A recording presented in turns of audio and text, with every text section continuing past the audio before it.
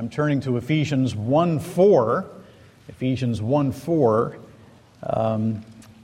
in large measure for the encouragement of our congregation, and frankly, for my own encouragement. And I believe if I'm encouraged by it, you will be too.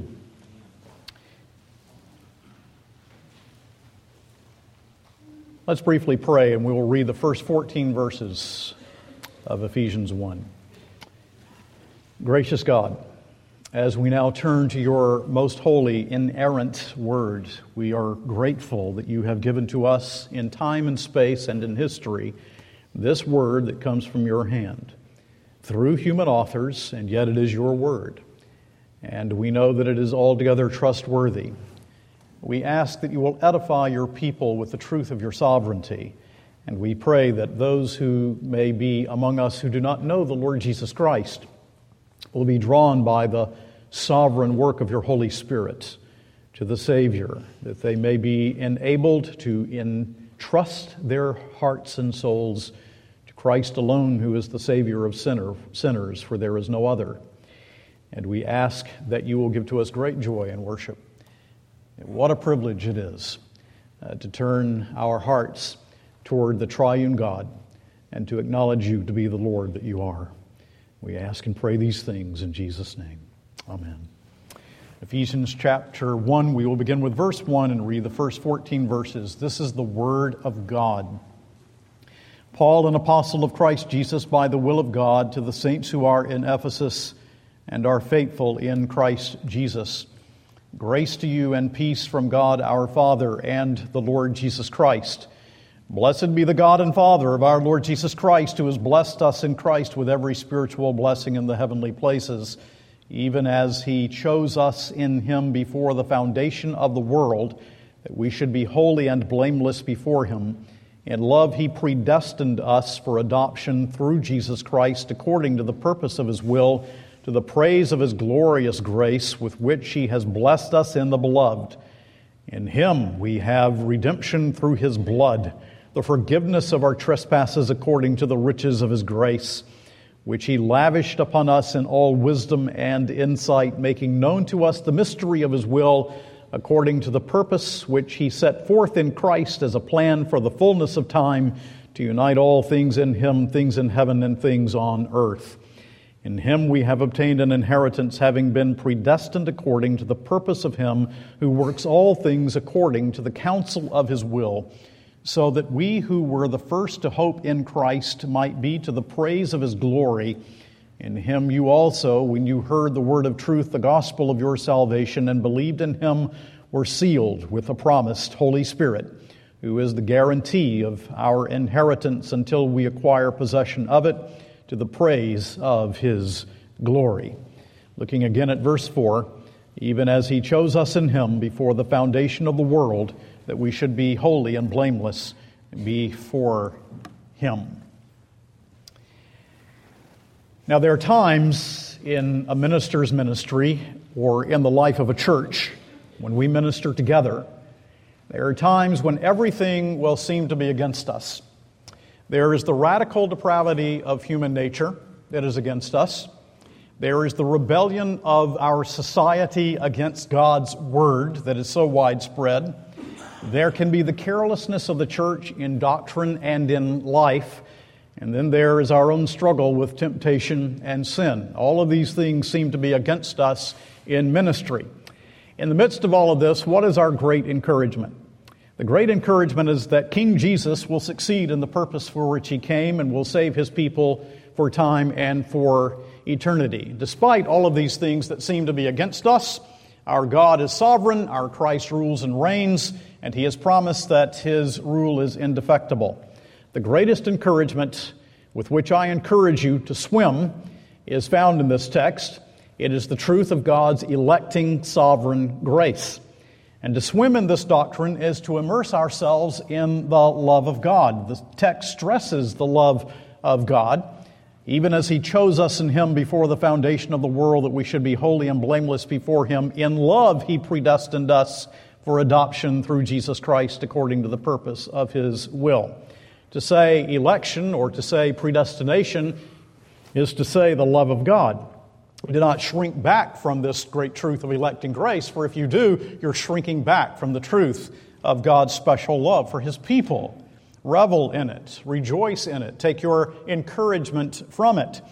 In Ephesians 1, election is the first of the blessings that we have in Christ. In verse 3, he begins to enumerate the blessings that we have in Christ. And as he enumerates them, the very first is election in Christ. And he speaks of love because love is the key to persistence in ministry. Knowing that we are loved and loving in return. In the midst of all of the problems that we face, knowing that God has loved us with an everlasting love is the key to our persistence in ministry, no matter how difficult it may be. Now let's turn to the source of praise, this fount of wonder, electing grace, is found particularly in verse 4. First, to understand what it teaches, and then to apply the text to ministry in our congregation. And the first thing that I want to say from the text about this great theme of election is that election is God's decree. God's decree, according as He has chosen us in Him from before the foundation of the world. God works on a plan. And as you look at this wonderful first chapter of Ephesians, you find the stress upon the triune nature of God. God the Father choosing His people in verse 4 and predestinating to adoption. Redemption in Christ, verse 7, all the way to the sealing of the Holy Spirit found in verse 14. And so God the Father and the Son and the Holy Spirit involved in every part of our salvation. God then is the great architect of our redemption. I think it's a very strange thing, always have, at least since I've come to understand these truths, that we find that we need to work on plans. That we think that if we're going to build a house, we need an architect and we have plans, and yet we don't want a God who works on a plan. We want a God who leaves all of that to us. But that's not the God of the Bible. The God of the Bible is the great architect of our salvation. And choosing is especially ascribed in verse 4 to the Father. This is found throughout Scripture. Jesus said, "All that the Father giveth unto me shall come unto me, and him that cometh unto me I will in no wise cast out." I've told you that little children's poem before. Let me repeat it to you because I think it's really good catechesis.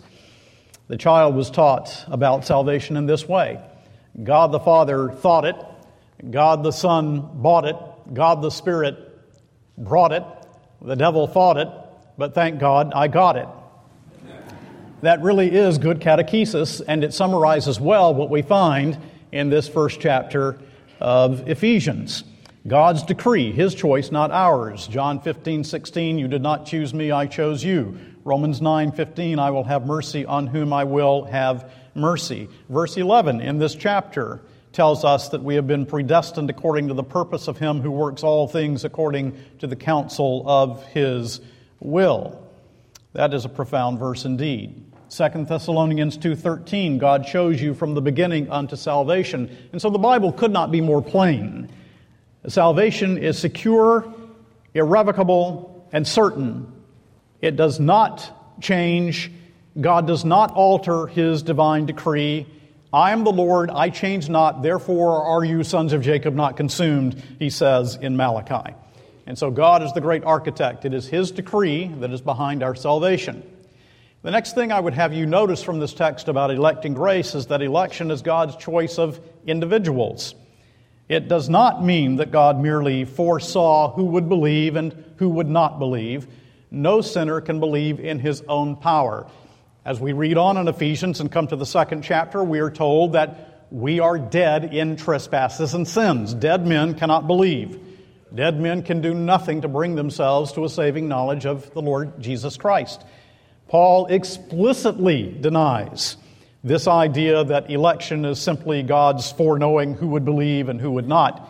In the 9th chapter of the book of Romans, in which he says, speaking of the children that Rebekah had conceived, though they were not yet born and had done nothing either good or bad, in order that God's purpose of election might continue, not because of works, but because of His call, she was told, the older will serve the younger, as it is written, Jacob have I loved and Esau have I hated. Election, then, is God's determination to save those chosen in Christ, our text tells us, before the foundation of the world, before creation. Not because of anything in us, not because of any foreseen faith or merit, not because of anything that we had done, but altogether for His own glory. So that when the gospel is preached in the 13th chapter of the book of Acts, why is it that some believe?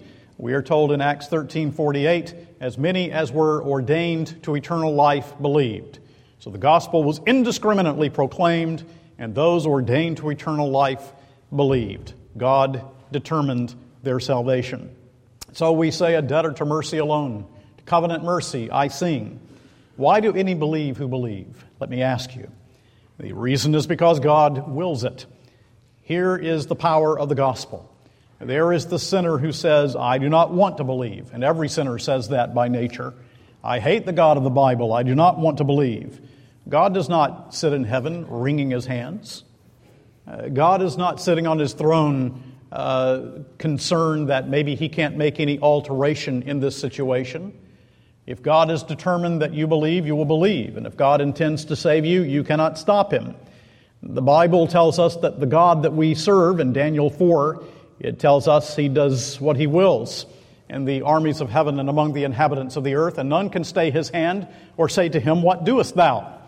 He's an absolute sovereign over the souls of men and over all things. The next thing we should note about this great truth of election is that election is apart from any foreseen faith or merit. Now, I've mentioned that, but I want to stress it for a moment. It is apart from any foreseen faith or merit. The way in which we usually put that is election is unconditional. It is not based upon any conditions. It is unconditional. What could fallen creatures do to redeem or save themselves? But Ephesians 1:4 teaches the unconditionality of election in two ways. First of all, it tells us that we are chosen in Christ. Look at verse 4 again. Even as He chose us in Him, that is to say, in Christ, in union with Christ, before the foundation of the world. In Christ as our representative, because we could not be chosen in ourselves. But the other way in which the unconditional nature of election is stated in this text is that it says we are chosen from before the foundation of the world.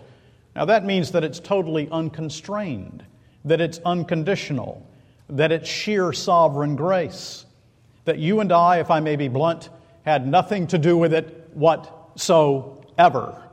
This is God's choice, not ours. And so we are told in 2 Timothy 1:19 that God saved us and called us with an holy calling, not according to our works, but according to His own purpose and grace, which was given us in Christ Jesus before the world began. And so Augustus Toplady teaches us to sing, to Thee, O Lord, alone is due all glory and renown. Aught to ourselves we dare not take or rob Thee of Thy crown. Thou wast our surety in God's redemptive plan. In Thee His grace was given us long ere the world began.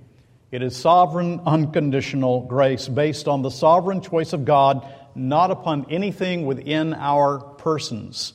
And this is emphasized in the text in other ways. God's will in saving us is stressed in verses 5, 9, and 11. And that our salvation is according to the praise of His glory, we are told 3 times in Ephesians chapter 1. Now, another thing we should note about this great truth of election, so that we understand it clearly before we begin our applications, is that election is unto salvation. Now, that is the context of Ephesians 1:4. Blessed be the God and Father of our Lord Jesus Christ, who has blessed us with every spiritual blessing in the heavenly places in Christ, he says in verse 3. And then he enumerates the blessings of salvation, the first of which is election. It is unto salvation. Redemption in verse 7 through the blood of Christ. The sealing of the Spirit in verse 14. Now this is consistently taught in Scripture. Jesus said in John 6, "All that the Father giveth unto me shall come unto me." Had we time to look at John chapter 10, you would see it there. In Romans chapter 8, "Whom God did predestinate, them he also called. Whom he called, them he also justified. Whom he justified, them he also glorified." In 2 Thessalonians 2:13, "From the beginning God hath chosen you to salvation." Election is unto salvation. How else could we be saved? Lost, dead in trespasses and sins, how else could we be saved were it not for the movement of God in His sovereignty to redeem us from our awful sins? And then we also should notice that election brings with it the fruit of holiness. Election brings the fruit of holiness. So we read again in verse 4, "Even as He chose us in Him before the foundation of the world, that we should be holy and blameless before Him." He did not choose us because we are holy, because indeed we were contemplated in our sin in need of redemption. We were not holy. But because He would make us to be holy, He chose us. If election depended upon anything within us, we are all unchosen. Indeed, we are dead in trespasses and sins by nature. So the Father elects, the Son dies for those people chosen of the Father, the Spirit of God applies the Father's call and effectually draws us. And when God converts us, it is traceable to His choice, and when He saves us, He changes us. When He brings one of His own to faith in Jesus Christ, which He has purposed and planned from eternity past, He removes our guilt and justifies us, but also He begins the process of changing our hearts and sanctifying our souls, so that He gives to every true believer in Christ the desire to pursue holiness of life. Conversion brings with it a radical newness. That's where the battle with sin actually begins. Now, often evangelicals, I think, typically don't understand this because many evangelicals are still influenced by the old Keswick movement, the idea that there can be a conversion with no radical change, that holiness can be a later experience, a higher plane of Christian living, but the Bible doesn't teach anything like that. It teaches that the God who chooses, Christ having died, the Spirit drawing, we are converted. God then begins to change us, radically change us, and gives to us a desire to pursue holiness. And so election is unto holiness of life. Now, I think that's a fair summary of the doctrine of election as found in verse 4. That election is God's decree. He's the architect of our salvation. That election is God's choice of individuals. That election is apart from any foreseeing faith or merit. That election is unto salvation. That election brings the fruit of holiness in our lives. Now, I've told you that this is our greatest encouragement in ministry. It's my greatest encouragement as a preacher of God's Word, and it should be our greatest encouragement as a church. The old theologians spoke of election as the heart of the church, and they were right. John Owen said, "No election, no gospel, no church." And so election should be our great encouragement in ministry. Did you notice the sermon's title this morning? From the wellspring of election. And that comes from Calvin's Institutes, 324.1, if you want the reference. Calvin speaks of the preaching of the gospel that streams forth from the wellspring of election. And I think that's a beautiful way of putting it. When the gospel of Jesus Christ is indiscriminately preached to the lost in this world, it is streaming forth from the wellspring of God's eternal purpose to draw His own unto Himself. So why should this doctrine be our greatest encouragement in ministry? Let me give you several reasons. The first reason that this should be our greatest encouragement in ministry is that electing grace, rightly understood, produces in those who minister, that's us, humility.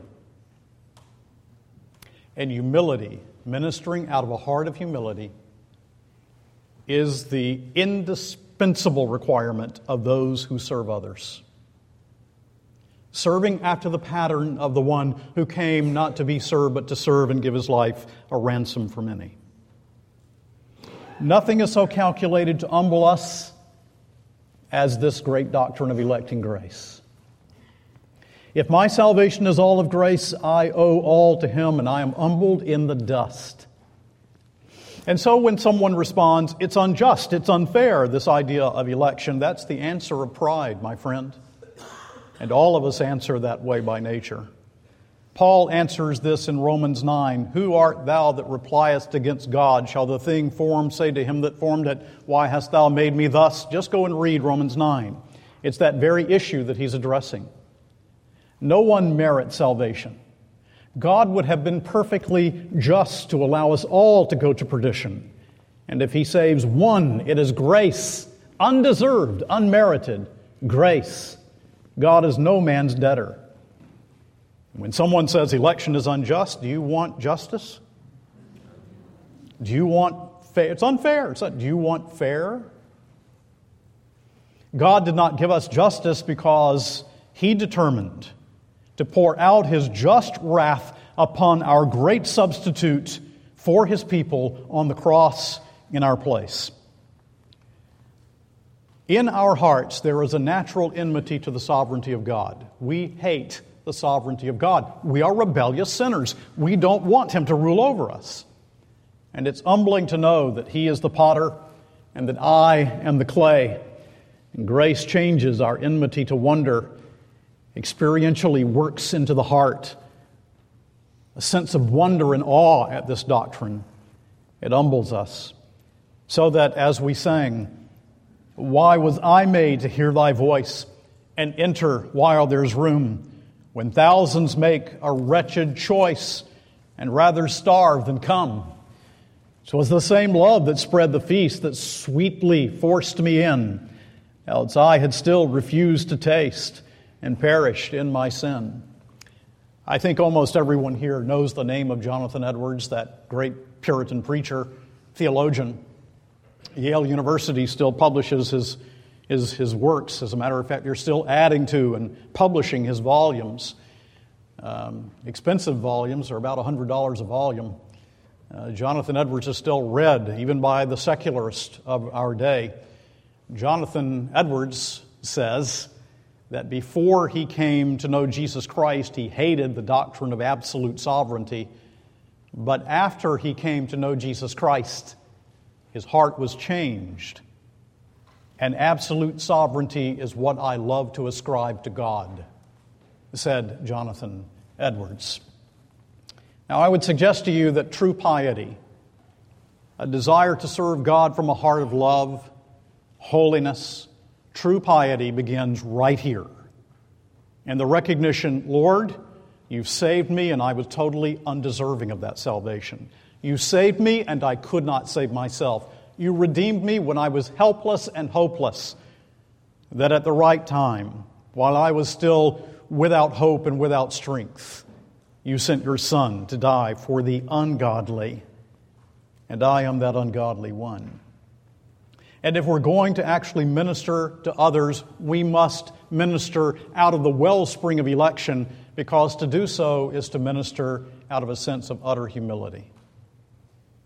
But then I would say this great teaching of electing grace is the greatest encouragement that we have in ministry, because electing grace will make you a burning evangelist for Jesus Christ. Now, I know you hear the opposite. You hear, well, if we believe this doctrine, why preach the gospel? If we hear this, why do any evangelism? If we believe this doctrine, why be engaged in missions? Let me assure you that through church history, the greatest evangelists have been those who believe this truth. Let me assure you that the Lord Jesus Christ, who came into this world to save sinners, believed this truth and taught it. That the Apostle Paul teaches this truth. And the Apostle Paul was a burning evangelist for Jesus Christ. Because as we preach the gospel and bear witness to the name of the Lord, who can thwart God's decree? Who can hinder the ultimate success of His gospel? And so there is Paul, there's George Whitefield, there's Jonathan Edwards. Ladies, there's the Countess of Huntington. Burning evangelists for Jesus Christ. Those preachers constantly preaching, those others not preachers constantly sharing their faith in the Lord Jesus Christ. For hasn't the Lord appointed a multitude that no man can number from every tongue, tribe, kindred, and nation on earth that He has promised to save? And will He not save them? And so we are burning evangelists for Jesus Christ when we go forth in the truth of this doctrine. Let me also say, the knowledge of electing grace is our great encouragement in worship, because despite the problems we face, the society that hates God's Word, my own struggle with temptation and sin, whatever it may be, despite these things, when I contemplate electing grace, it always leads to a sense of worship and wonder and love. That's what Ephesians 1 is, by the way. It's doxology. Verse 3 begins with praise. Blessed be the God and Father of our Lord Jesus Christ, who has blessed us in the heavenly places. And then he enumerates. I often think that you should take one deep breath and attempt to say these verses 3 through 14 in one breath. I've never been able to do it. But it's that kind of breathless worship. It takes your breath away to contemplate electing grace. The Apostle Paul, as he contemplates these things in the book of Romans, as he comes to his end of thinking about these truths, simply worships and says, "Oh, the depth of the riches of the wisdom and knowledge of God! How unsearchable are His judgments and how inscrutable His ways! Or who has known the mind of the Lord, or who has been His counselor, or who has ever given a gift to Him that He might be repaid? For of Him and through Him and to Him are all things. To Him be the glory forever. Amen." So, the Apostle Paul could never get over that I obtained mercy. The Apostle Paul could never get over that God saved him, that old blasphemer. He could never get over the fact that God saved him. This is a faithful saying and worthy of all acceptation, that Christ Jesus came into the world to save sinners, of whom I am chief. And it led him, this idea of sovereignty, electing grace, free mercy, led him to praise God. And so I say to us as a congregation, do not lose this sense of wonder. We'll never be the church God wants us to be if we are not a worshiping people. And you must beware of the death of awe. Beware in your life of the death of awe. But be filled with wonder and love and praise. And then I want to say this. Electing grace should be our greatest encouragement in ministry because of its inseparability to the providence of God. Now let's take verses 4 and 11 and put them together. In verse 4 we read, "Even as He chose us in Him before the foundation of the world, that we should be holy and blameless before Him." In verse 11, "In Him we have obtained an inheritance, having been predestined according to the purpose of Him who works all things according to the counsel of His will." He works all things according to the counsel of His will. He works, that's providence. God's working out His plan. All things, that's the extent of His moral government. According to the counsel, that's His divine decree. Of His will, that's the first cause behind all things. Electing grace is our great encouragement because it is being worked out in God's providential plan in history, in time, and in space. God has chosen His people. Providence is God's plan working out in order that His people be saved. Election turns our eyes to the cross, where Christ was laden with the sins of His people, and to the mysterious work of God's Spirit, spreading the gospel through the world, even through our ministry in this place. When I'm discouraged, I take down from my shelves the highest Calvinist I can find. When I'm discouraged in ministry, I want to read these truths because God is in control despite appearances. Despite appearances. And you can have no idea how valuable is the counsel that I bring to you right now. That when you feel discouraged, you need to immerse yourselves in this truth. To see the ministry of this church in the stream of God's providence. And so in weakness, in hard work, in discouragement, when sometimes we feel utterly overwhelmed by where our nation is going or where the world is, if you do not remember that through our ministry God is working His purpose out, you'll lose your sense of wonder, you'll lose your burning evangelism, you'll lose your sense and recognition of God's presence in it all. Now, you remember how Jonathan Edwards put this. He spoke of that long, long river of God's providence. That large, long river, and there are many tributaries. And you can't see how the various tributaries are feeding into the river, but they are. You can only see a stream here, a little trickle here, perhaps a part of the river here. You cannot see the whole of it. You cannot see its origin. You cannot see as it disgorges into the ocean. You can't see it. But there is this long, large river of God's providence. And Edwards says, the different streams of this river are apt to appear like mere confusion to us because of our limited sight, whereby we cannot see the whole at once. A man who sees but one or two streams at a time cannot tell what their course tends to. Their course seems very crooked, and different streams seem to run for a while different and contrary ways. And if we view things at a distance, there seem to be innumerable obstacles and impediments in the way, as rocks and mountains and the like, to hinder their ever uniting and coming to the ocean. But yet, if we trace them, they all unite at last. They all come to the same issue, disgorging themselves into one and the same ocean. Not one of all the streams fails. Not one of all the streams fails. So the Word of God is preached this morning from this pulpit, and you and God's providence are here, and the stream continues, and it will not fail. We had our VBS last week, and all of those children came and heard the gospel of Jesus Christ in the providence of God, and not one of all His streams will fail. Do you get it?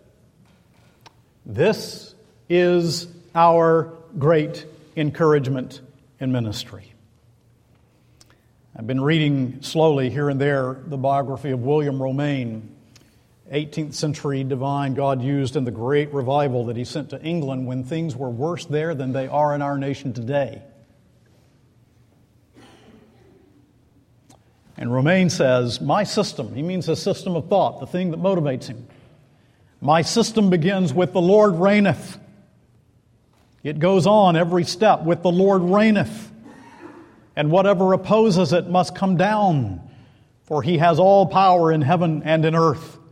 The Lord God omnipotent reigneth forever and ever. In such times as the present, nothing can quiet the spirit or settle the mind in perfect peace, but that this Lord is my Lord. Under His care He has me in mind. Come what may, all is safe in His hands. Not one of His streams will fail.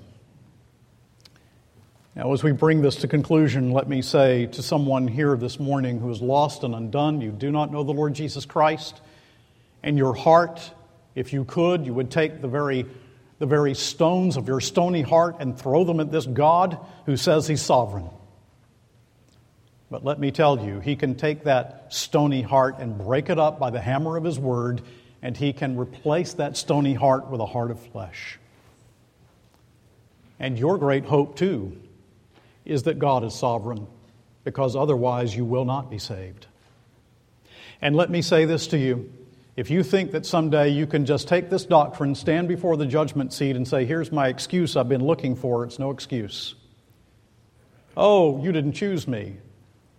Did you want Christ? He's never turned anyone away that wanted Christ. My friend, I called you to faith in Christ. And I charge you before the all-sufficient sacrifice of Jesus Christ, believe in the Lord Jesus Christ, and you shall be saved.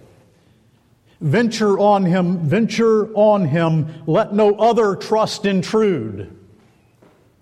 You come to faith in Christ, and then you'll come to understand these truths. And so, people of God, this great teaching of electing grace is found in Ephesians 1. Will imbue our hearts with passion, will lead our souls to worship, will open our lips to preach, proclaim, or bear witness, and will move our feet to mission in the knowledge that as many as are ordained to eternal life, and there are many, will believe. Electing grace, let me tell you, electing grace has never hindered my heart from proclaiming the gospel freely. Quite the opposite. Electing grace makes me want all to whom I preach know the Christ that I know. And it should you as well. Go. If you're a preacher, preach. Every Christian, bear witness. Go and bear witness from the wellspring of election. And God's people said,